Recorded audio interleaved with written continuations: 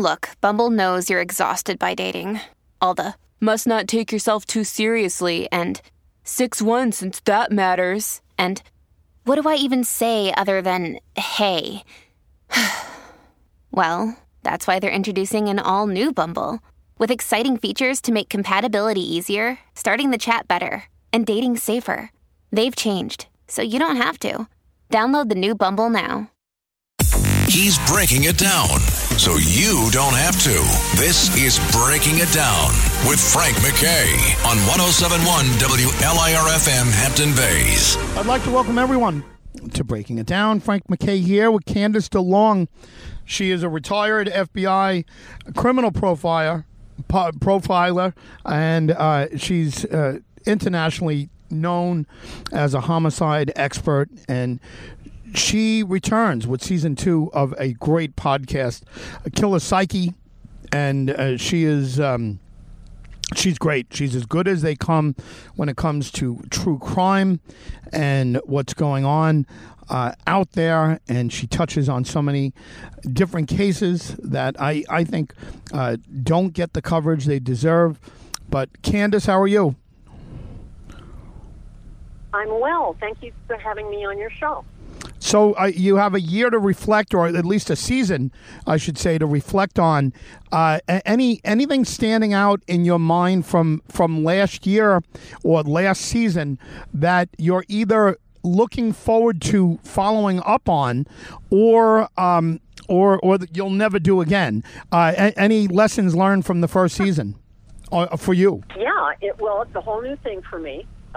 It was, in the beginning, it was very stressful because that's not the kind of thing I was familiar with, that I experienced, talking into a microphone and recording and scripts and so it was kind of new to me, although all the crime stuff I've had in my head for years.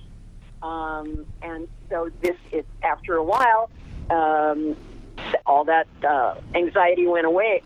One of my favorite things, Frank, is talking to people about crime. And there's something to be learned for anyone watching a TV show about it or listening to a podcast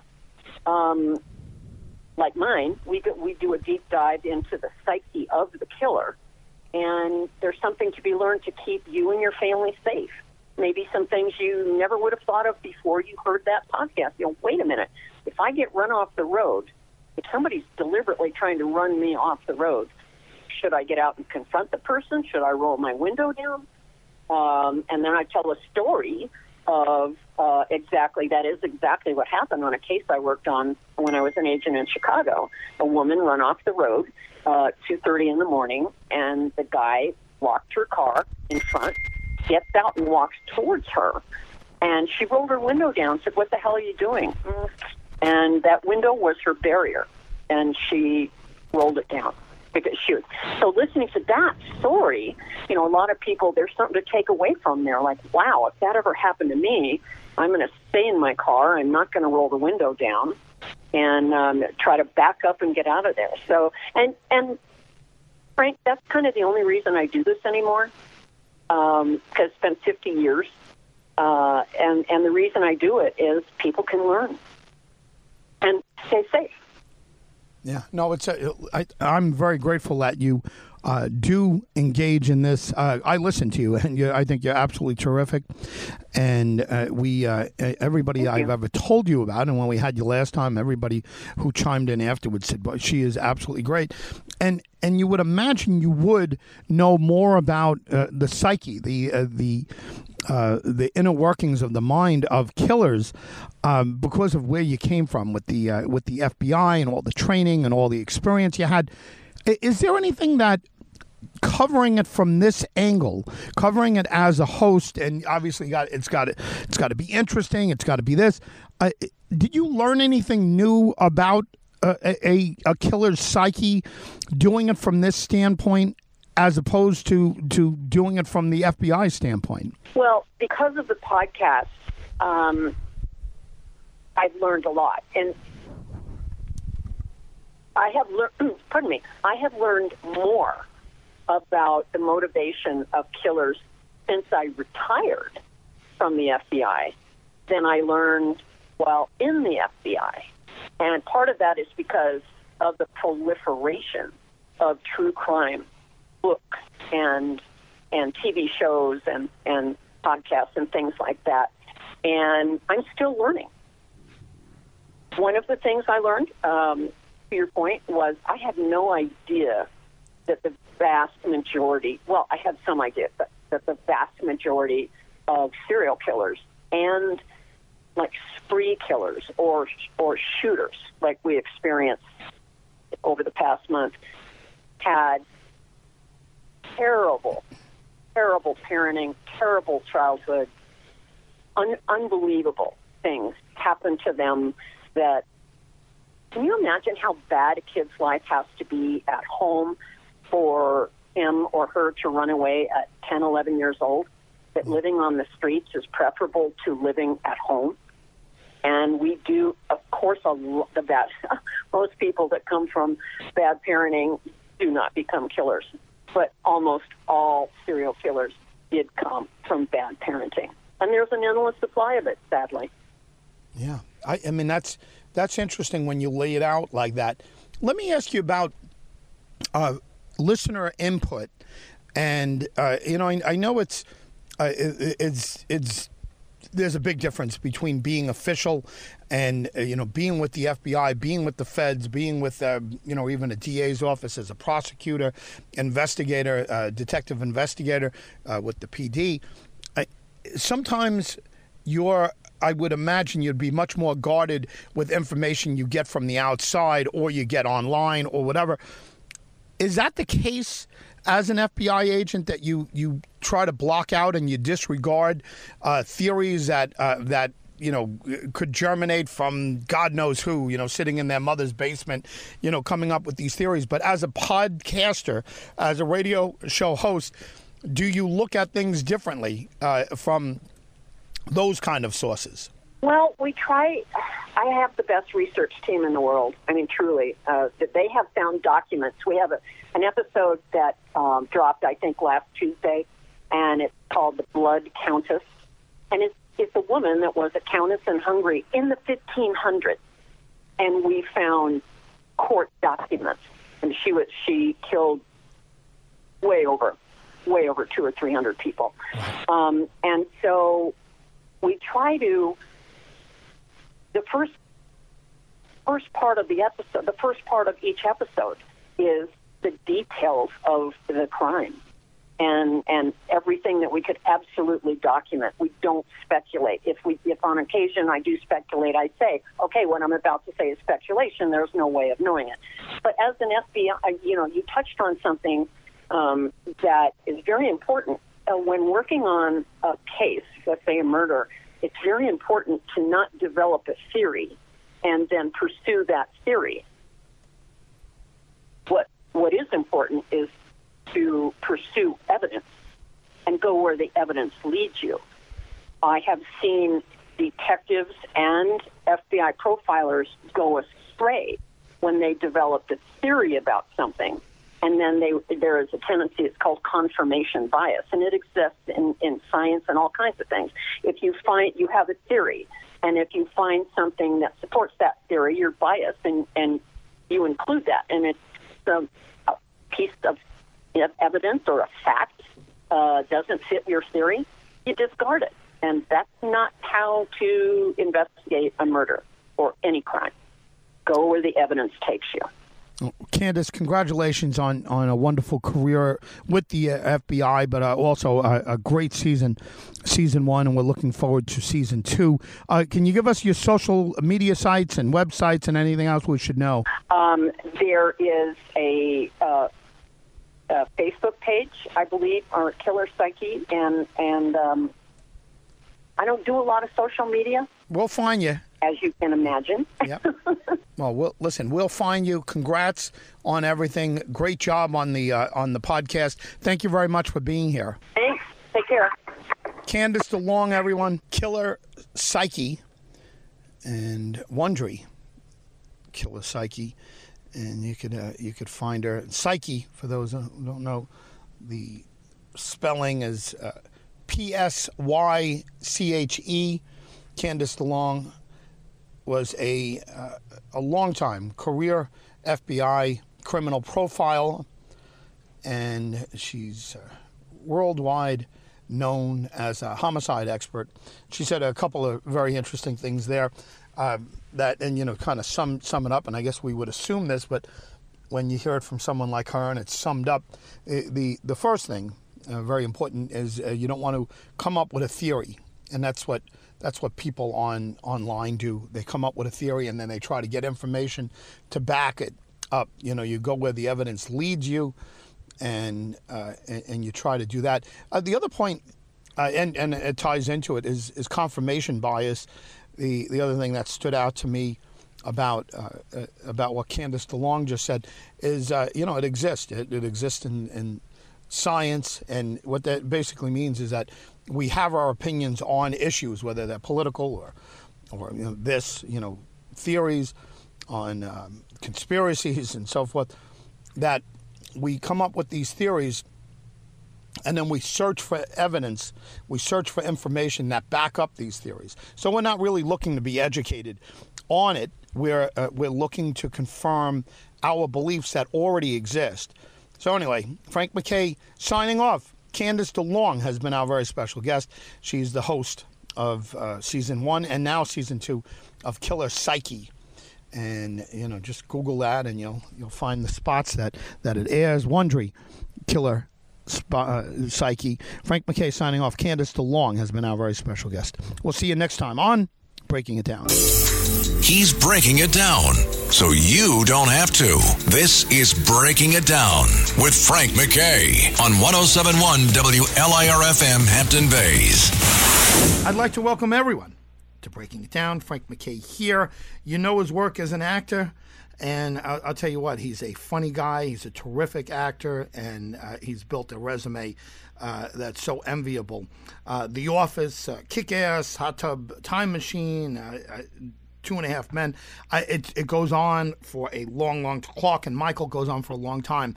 But if I'm Clark Duke right now, I am very proud of what I just did. He directed and wrote Arkansas, and it's terrific. It is a must-watch, and it would have been, I'd be telling you what theaters to see it in now, but because of quarantine, check it out on Apple and a bunch of other places, Amazon. I'll give you the whole list when we're done with Clark, but I'd have to be very proud of this film. Clark Duke, how are you? I'm good, man. Thank you so much. That's a very nice introduction. Well, it's true, right? You've got to look back. A lot of work went in this. This isn't just acting. Obviously you play Swin in it. And you're terrific, but this is your baby. This I'm assuming this is your baby. Yeah, very much so. I'm from Arkansas. I've been trying to make this movie for about 10 years since I read the book, and I've been wanting to direct my entire life. Went to film school. Kind of thought that was going to be more the career path I had as an adult, to be honest, was writing and directing. But I've been very, very blessed to have the acting career, and that's what everybody knows me for. But yeah, this is very much a labor of love, like most indie films, and a long road. So it's fun for people to finally see it. Yeah, without spoiling, can you summarize it? And I don't want to spoil it, and I've got a whole bunch of people listening that are going to see it, I know. Can you summarize without spoiling? Yeah, it's tricky. That's kind of the trickiest part. Yeah. It basically, Liam Hemsworth and myself play these two low-level drug runners that work for this regional drug kingpin named Frog, the guy that they've never met, and we screw up so bad that he has to come find us. That's the least spoiler, right. Most vague version I can give. I could give more, but I'm afraid to spoil. I'm not going to get accused of spoiling. But let me tell you, it's terrific. It is a must-watch for everyone. You got great response coming out of, what was it, South by Southwest? Is that where you debuted it? Yeah, we were supposed to premiere at South by, which obviously got canceled, which was pretty devastating for me, just as a first-time director and a Southern guy. I'm from Arkansas, so for me, South by is where I wanted to premiere, and I know the movie would have played so well there. So that's a bummer. But the reviewers got to see it anyway. With an audience. Yeah. No, it's been really positive so far, which makes me not want to go hide in my room, so that's nice. Yeah, I guess it would be, again, I guess it would be extra special not to get slammed on this one. It's one thing to act in something, and then it's you can say, oh, well, it's not that you would do this, but it's the director or it's the writer. This one is you, right? And I'll tell you what, this is this is something. I'm telling you, I think this is a game changer for you, and things have been going so nicely for you, and you've been getting on this roll, and you got real hot there over the last few years, and it's just really, really going well. I think this is a game changer. Are you experiencing that yet, or because of the quarantine, is that kind of put everything on the skids? I mean, basically the whole industry is just on hold right now. Like, I don't. Somebody asked me, what are you doing next? I'm like, I don't know. I don't know what anybody's doing right now. Like, I don't know if we can shoot anything this year, because I mean, there's no way to keep 6 feet apart on a movie set. I mean, you got 100 people crammed in a room together, or if you're filming in a car, it's like a clown car, you get 12 people crammed in there. So I don't know. I don't know what anybody's doing, but it's a surreal time to release the movie. I mean, it's certainly not what we planned, but, yeah, it's everything you said, man. I mean, tomorrow's my birthday too. The movie's coming out on my birthday, so it's yeah. Wow, I'm dealing with every possible emotion right now. Yeah, well, listen, be proud of yourself because it is good. It is absolutely. Thank you. It's absolutely terrific. So and I know a lot of people are waiting to talk to you. I won't keep you too long, but I do want to say this. When you talk about everything's on hold, there's no way you could make this movie with the current situation. You can't make anything. You can't kiss. You can't hug. You can't fight. You can't shake hands. You can't huddle. You can't. I'm talking about the scenes themselves. What are you doing? And again, not to ask the cliche thing, but what are you doing to get through this? Are you doing a lot of writing? Are you motivated to do the writing now, or did you kind of take this as a little break time because you've been working a lot? A little of both. I mean, there's days where I have been writing. Me and my brother both are writers, and we've got 2 or 3 scripts ready to go. Like I said, I don't know anybody can make them or get back to it, but I find it weirdly hard. It's like you got all this free time, but there's something just like the looming anxiety of the whole thing. To be honest, I find it hard to be productive during this whole quarantine. Yeah.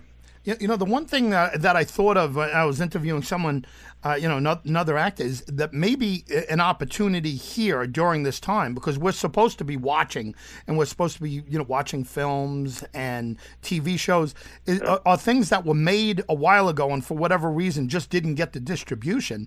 Now, I imagine somewhere along the line, people are going to be looking for new content, and the only new content are things that are shot before. Do you fall in any of those categories? Do you have anything that you were in that you think didn't get picked up for some reason, and now maybe it's going to get picked up? No, I don't off the top of my head. I can't think of anything that hadn't aired. But I mean, like I said, this was not our plan to release during a quarantine. But my only hope is, like you said, everybody's already watched Tiger King, and they got to find something new to watch. Well, listen, congratulations. It's terrific. You should be very proud of yourself. And somewhere along the line, when this whole thing is done, trust me, people are going to be talking about this. It's a must-watch. I'll give all the distribution points once we let you go.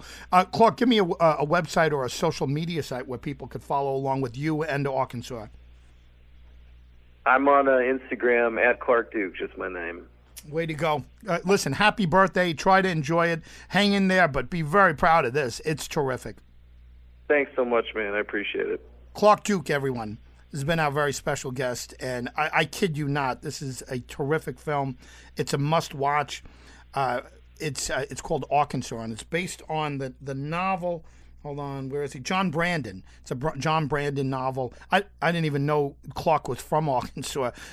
No wonder he's been trying to make it for 10 years. But if you watch it, Vince Vaughn's in there, and Liam Hemsworth, and Clark's in it. It's good. It is very good. It's dark. It's funny. It's sarcastic. Again, they released it to all the folks that were going to South by Southwest, and they got the reviews coming out of there. And he didn't get the audience, but he got the reviewers. And some of the reviews are like, I can't believe I'm saying this, but it's good. Almost like they were hoping that it wasn't good, or they were expecting it not to be good, and that's unfair. I mean, he's gotten so much great work over the years. You saw him in The Office, you saw him in Kick-Ass, you saw him in Hot Tub Time Machine, 2.5 Men after Charlie Sheen, and who knows, maybe that's where some bias comes. They're like, oh, he got picked up after that. But I'll tell you what, he has put together such an incredible career. He was with Michael Cera in Clark and Michael, and it was 10 episodes, but he was just very good in that.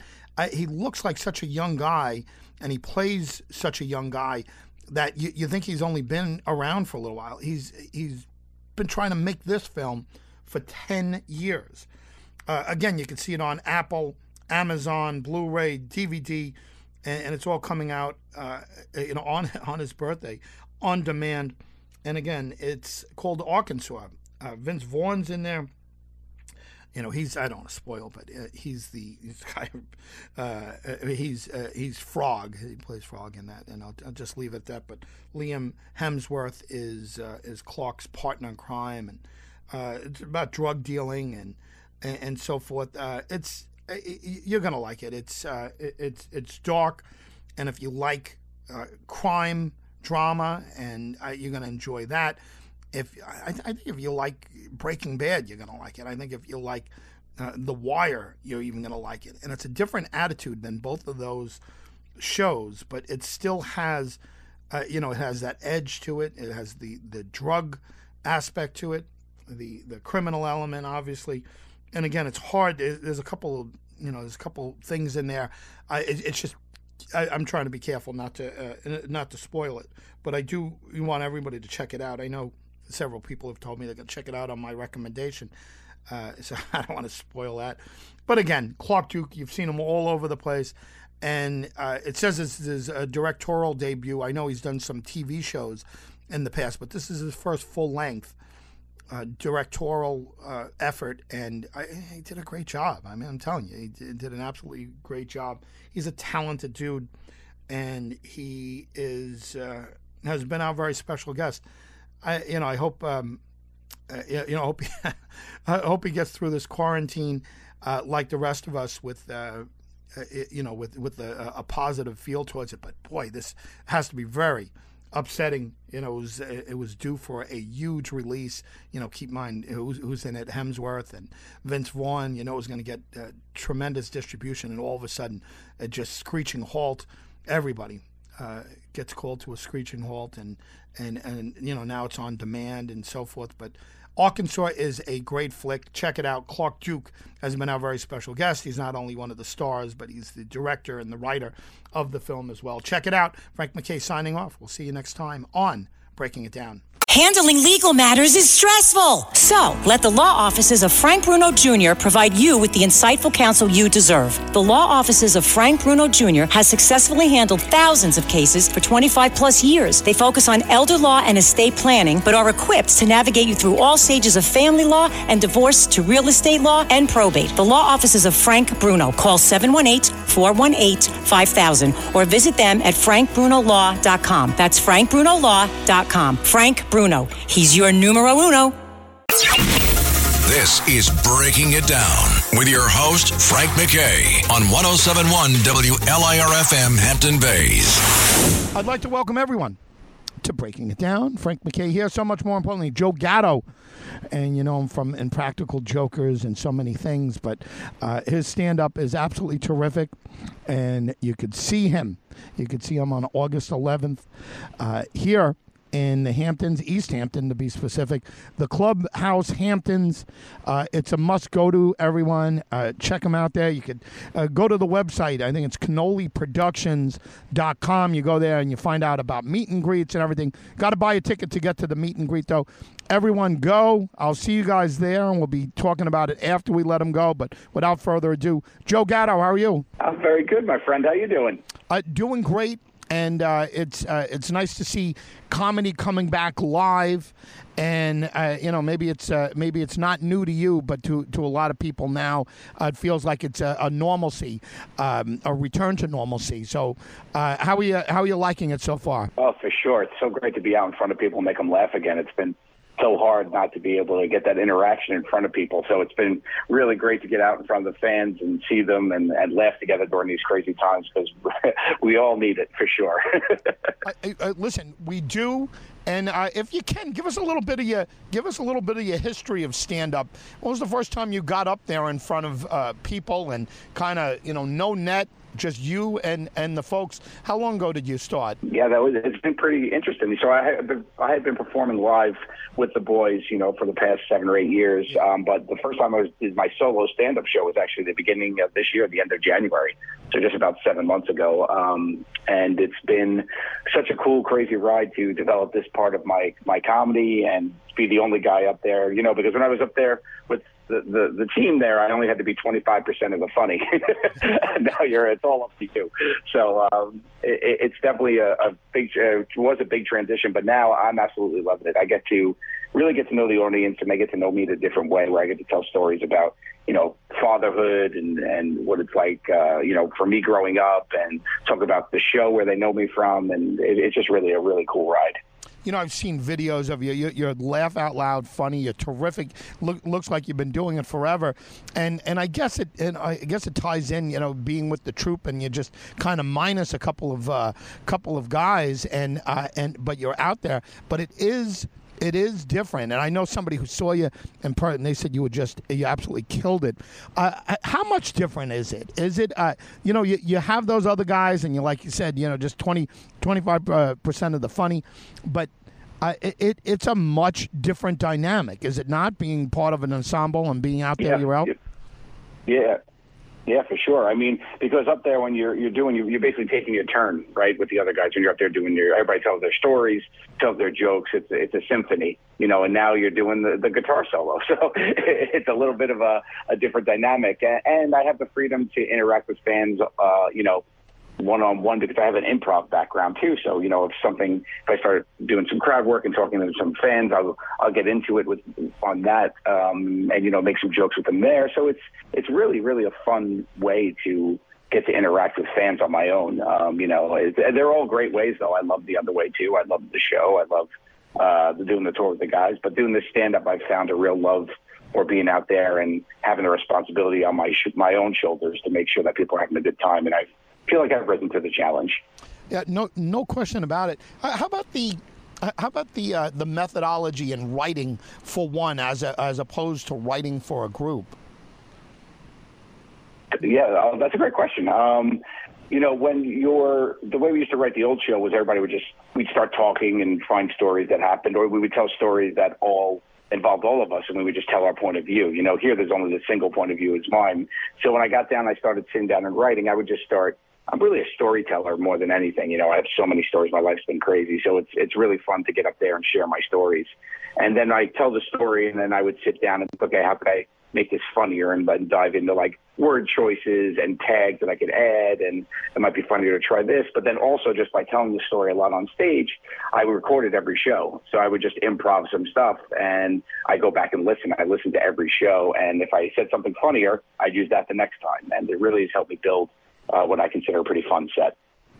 Let me remind folks that are just tuning in a little late or turning on their radios late. Frank McKay here. Just more importantly, though, is Joe Gatto, and you could see him on August 11th, and that's Thursday, August 11th, at the Clubhouse Hamptons in East Hampton. Everyone get there.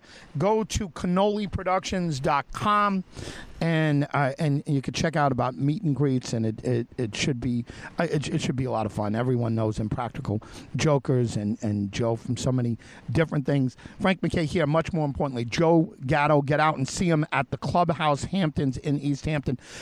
Joe, the thing I love about you guys, and you work great together, but you're also utilizing your platform to do other creative things. And I've had Murr on quite a bit, and we talk about his books and his outlets. Now you doing the solo stand-up.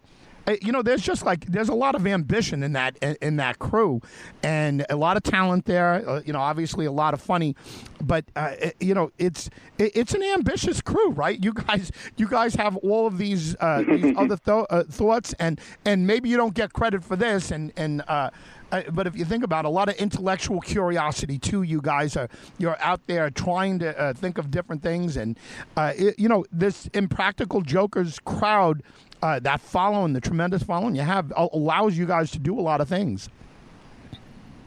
Oh, the fan base is unbelievable. They've been so supportive in everything we've ever done, which is such a great thing. Like, you put in the work, you try to make people laugh, and then if you do it well, people appreciate you and come along for the ride. So, I've done lots of stuff where the fans have come along. This past weekend, I was actually in Chicago at a Comic-Con doing an anti-bullying panel with a company that I love to work with and advocating for them. And I had so many fans who came out to support, listened to the panel, took pictures and hung out with people. It was great. And then, on creative projects, I have like the podcast I do with Steve Byrne called Two Cool Moms, which is a lot of fun, and people have come across there and come to my YouTube channel to check that out. It's been really fun to be able to try all these different creative things and know that you have the backing of people that you've dedicated the past decade of your life to make laugh, and they just come along to see what else you have in store. So I we're so appreciative for the fans.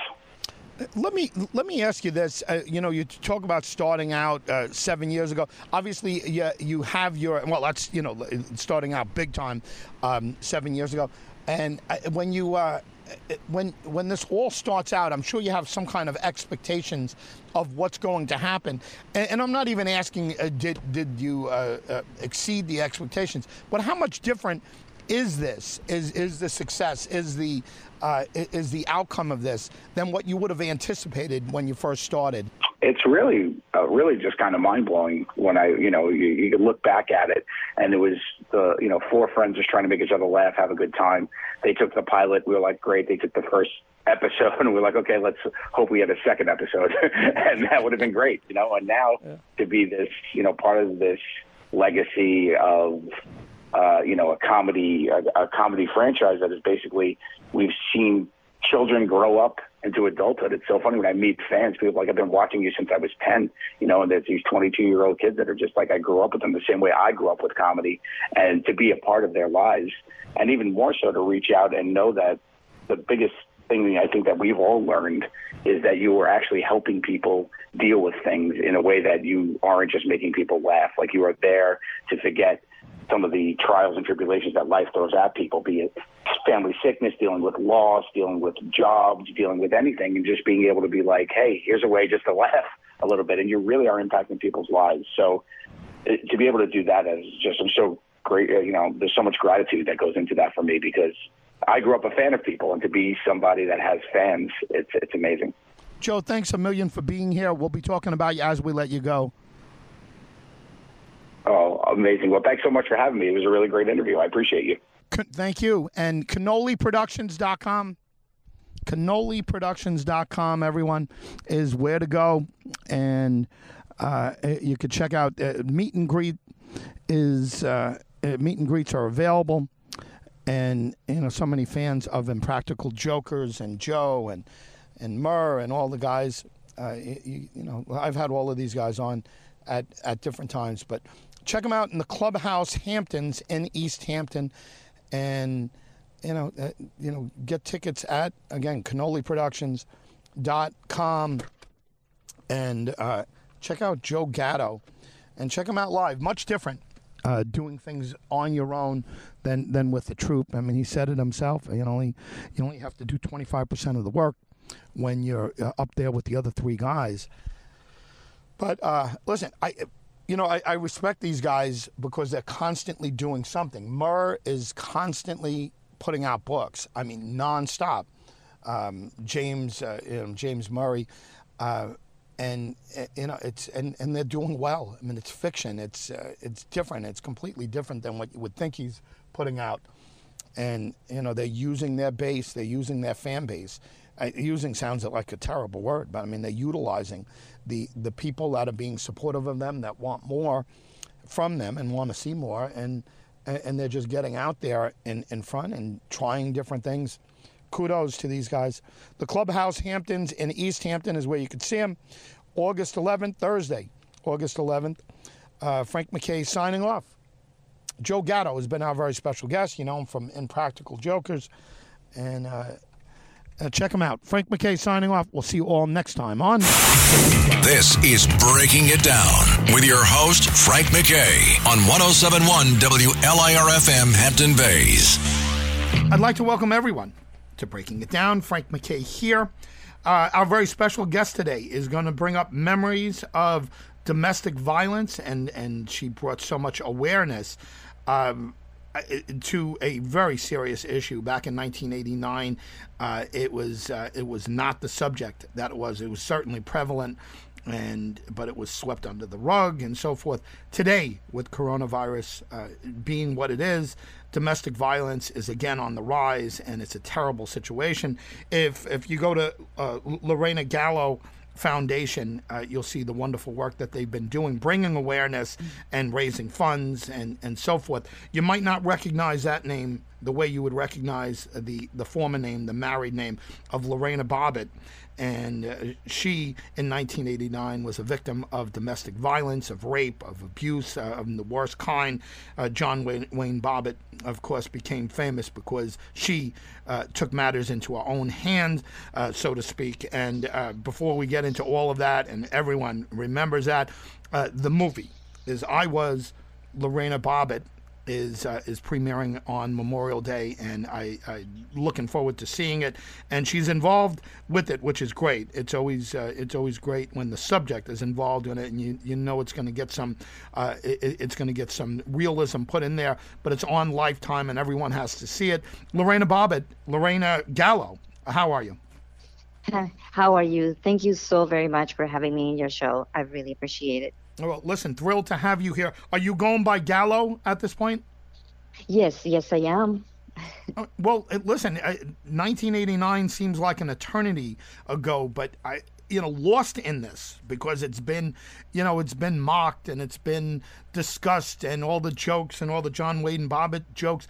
The one thing we forget is it was about a very serious issue. It was domestic violence, and it was a woman standing up for herself to a man who was abusing her, who was raping her, and we forget that. Is that am I giving you an accurate depiction of how you saw it? Yes, absolutely. The story is basically the media actually took it the wrong way. They missed a big opportunity to actually focus on domestic violence and sexual assault instead of actually the wife who cut off my ex-husband's penis. So actually, it was sad. It was sad that, to hear the jokes of comedian and society. Society, basically, I felt that it failed me, not only the justice system, but society, the media failed me as well. So I think it's very important to understand the dynamics of domestic violence. And that's why I have done a documentary first last year, Amazon Prime, and now with Lifetime. I'm honored to actually have to be able to voice a platform to continue to keep the awareness going against domestic violence and sexual assault. So this is an amazing platform. This is the time to continue to tell my story. I feel that it is important to tell my story because other victims of domestic violence can relate to this story. When I first came to this country, my goal was to live a true American dream, not to go from court to court to trial to trial. I mean, who wants to do that, right? I have learned over the years through everything that happened to me now, it is so important to stay resilient. I believe when people watch the movie and see me narrating through the film, that it truly shows that all of the things that happened to me, the horrible situations and abuse that I went at the hands of my abuser, ex-husband John, many people in an abusive relationships can overcome to the same and escape the domestic abuse. I also remember in the movie, it shows that there is no VAWA, of the Violence Against the Women's Act, who can protect women. There was no hotline. We're talking about 30 years ago when my case happened. So we have made significant progress helping victims of domestic violence, but there's still much more work to do, to be done. And I'm honored again that Lifetime gave me the opportunity to tell my story again in this movie, and in so many words to continue to help victims of domestic violence. Like I said, through my organization, Lorena Gallo Foundation. Actually, I became an advocate, and to help people and partner with. We are going to continue to actually help to figure out and find out the cure for this horrible epidemic of domestic violence. And silence, I believe silence is not an option. It was not an option for me because silence keeps victims trapped. Survivors need to get support in order to escape abusive relationships and to be heard in order to heal. Like I have, to end the cycle of abuse, we must found the courage to break our own silence. You know, you mentioned the media and the role that they played in this, and the opportunity they really missed to get the focus on domestic violence. Same thing happened in the O.J. Simpson trial a few years later. We forgot, with all the sensationalism, that here is not only an abused wife but a murdered wife here, and Right. And Ron Goldman, her friend, dead, murdered, and and again, the jokes came out, and the lightheartedness came out, and it turned into a circus and a show, and we forgot the point. The point is that this celebrity, yes, he was a celebrity, but he slaughtered his ex-wife, and he slaughtered this other individual, and it was all started with domestic violence. I mean, did you watch the O.J. Simpson trial carefully, Yes. and did you notice the similarities? Yes, absolutely, and it was very sad that this is a very serious situation and very critical issues that happen, and not only in the United States, every woman died every 15 is abused. I'm sorry, is abused every 15 seconds in their lifetime, and it's horrible that 1 out of 3 women are actually are going to experience horrendous physical abuse and mental abuse in this country. So I think it's very important to understand the dynamics in this cycle, how domestic violence cycles work. And it's basically education. I mean, you cannot ask a victim who is trapped in a domestic situation why you didn't leave, or because it's not easy. It could be cultural background. It could be religious background. It could be just basically you're simply in love with a person and you wanted to work out your marriage. So it's basically a slap in the face when you ask somebody to why you just did not leave your marriage or why you just don't escape your situation. Is very difficult. And also understand that for women after trying to leave the relationship is a very dangerous situation after a restraining order, because their aggressors are even more abusers because they're mad, they're upset that they found out that you're about to leave. That's exactly what happened to me. John abused me right after I told him that I wanted to have a divorce. I wanted to leave the house. I wanted to end my marriage. And so it's a very stressful situation, and women get killed. Do you think, and I know other people are waiting to talk to you, so I won't keep you long, but in closing, do you think your ex-husband, John Wayne Bobbitt, could have been capable of murdering you the same way that Nicole Brown Simpson got murdered? Absolutely. I think that I was one of the lucky ones to actually escape this horrible domestic violence situation. And one of the things that I do is because I understand this horrible I'm sorry, situation. Lorena, I have to jump. Okay. Because I have another live one in San Diego. I'm sorry. Go ahead. I'm sorry. That's Yes. okay. Yes. Lorena, Go ahead. Lorena, thank you very much. We'll continue without you. Thanks for being here. Thank Congratulations. you so much. Thank you so much. Appreciate it. Lorena Bobbitt, everyone. And if you go to the Lorena Gallo Foundation, just read up on the wonderful work that they're doing with regards to domestic violence, and they are attempting to make a very uncomfortable situation a positive situation, and again, she's absolutely right. It was about domestic violence, and no question that the media was going to run with it the way that she cut off her husband's penis. I mean, let's understand that is going to be late night fodder and jokes for everyone. I own nightclubs when this happened, so you can imagine the talk and the conversation around all of this, and that was the business I was in, and when Lorena Bobbitt's name comes up, the cringe, the face that comes up on everyone because she cut off her husband's penis, but at the heart of it all, let's not forget that there's domestic violence and rape, alleged rape. And what she's done afterwards and continued to do is she's bringing attention, or she's attempting to bring more attention to a terrible situation, which is domestic violence. Something Nicole Brown Simpson unfortunately can't do because she was thwarted by her ex-husband. And tremendous story here, and hopefully we'll have her for a longer period of time at some point. But I Was Lorena Bobbitt is the name of the story on Lifetime, and you could watch that, and you could see that streaming. Again, Lorena Bobbitt in 1989 cut off John Wayne Bobbitt, her husband's penis, and again, it's become legend. It's become a mocking type conversation, and people have joked and told jokes and everything else about it. But the one part that we have to take very seriously is the domestic violence part, and a woman doesn't do that kind of situation without being provoked, and again, that's not the type of thing that you can imagine. I'd love to have him on if he wants to dispute anything. Certainly would love to have him on and give him that opportunity. But I Was Lorena Bobbitt is the name of the film.